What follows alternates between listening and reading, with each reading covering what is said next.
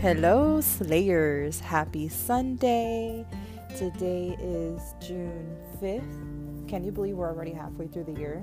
So I am going to be recording an episode about traumas, okay? I spoke about this in a few episodes, and the time has finally come. I'm super excited. I know you're going to get value out of this, and thank you for tuning in. The time is finally here. Episode 18 is all about traumas. This is the episode that we have been waiting for, friends, okay? Sorry. I just woke up, so I sound kind of like sleepy because that's why. All right. So in a few of my episodes, you will hear me refer to childhood traumas. So I finally found great information for this topic. Now, I have to throw a disclaimer out, obviously. Sorry. Oh, my goodness. Trauma varies from person to person. So for some, it may be big, and for others, it may be small. But regardless, trauma is trauma, okay? So for a few years, I have been listening to Ed Mylett's podcast. I love the information he provides because he's just like me. We like to dig deep. We want to understand and see why things are the way they are. All right.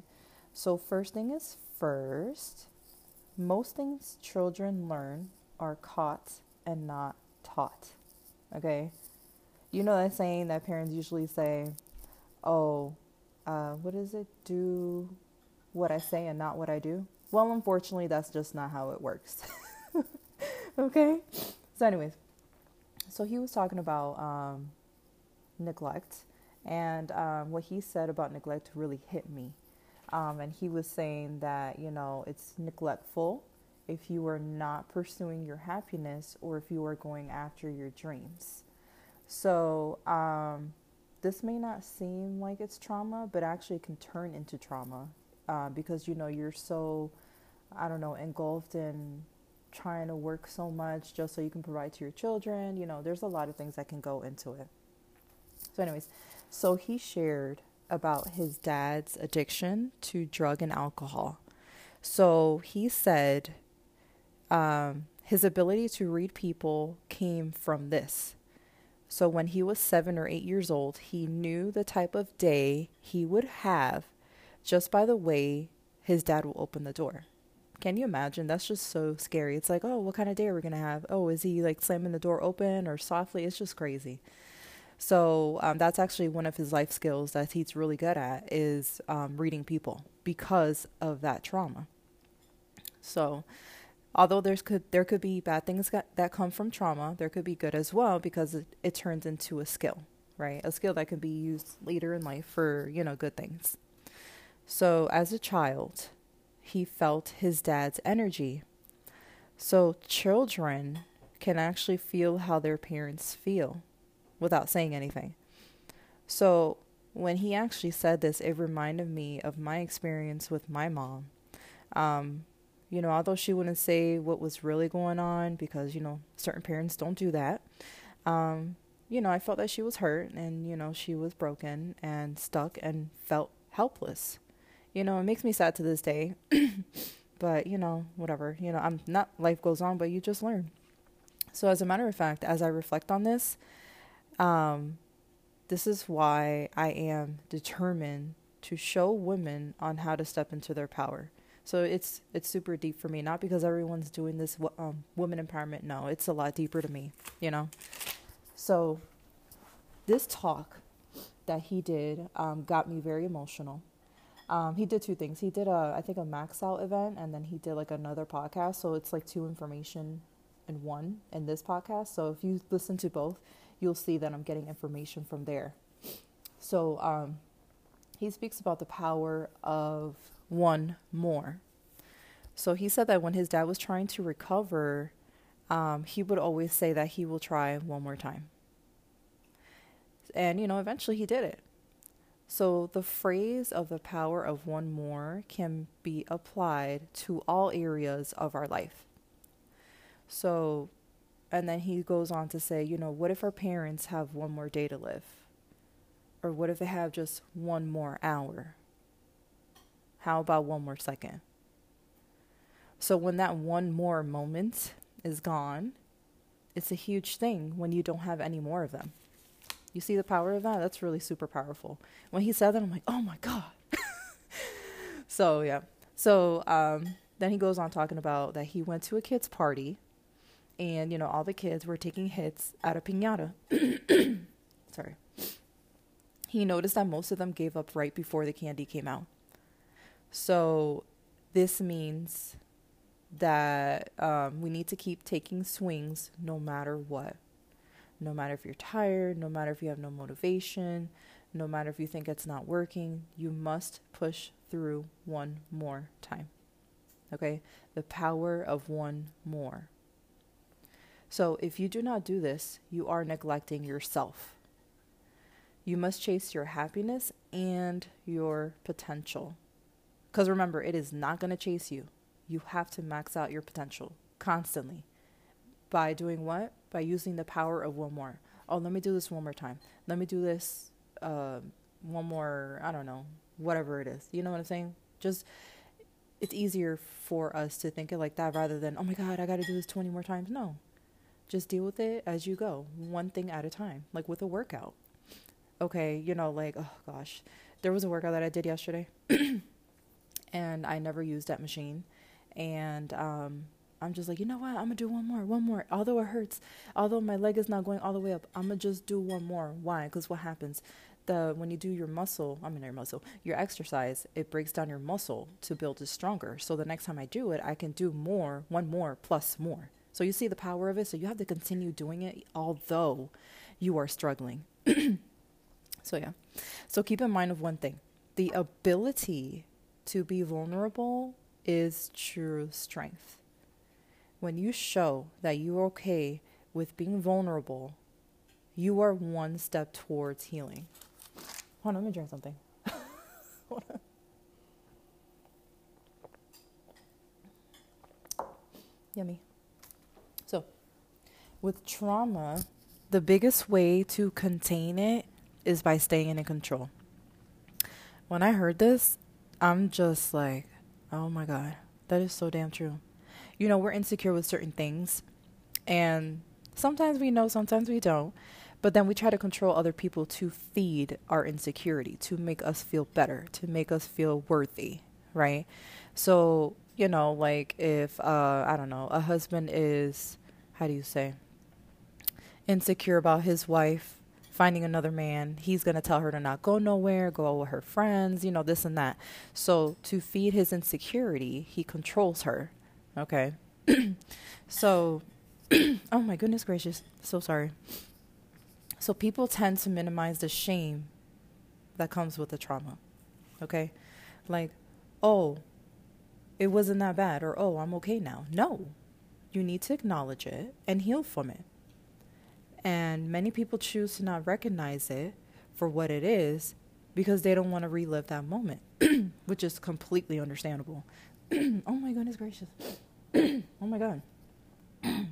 Sorry. So most of the time, that moment where we relive the trauma, it is actually worse than the actual moment. Although it sounds weird, but it's just like because we add more emotion, it's just like you felt it again. It's like you're putting yourself through torture, which is not good.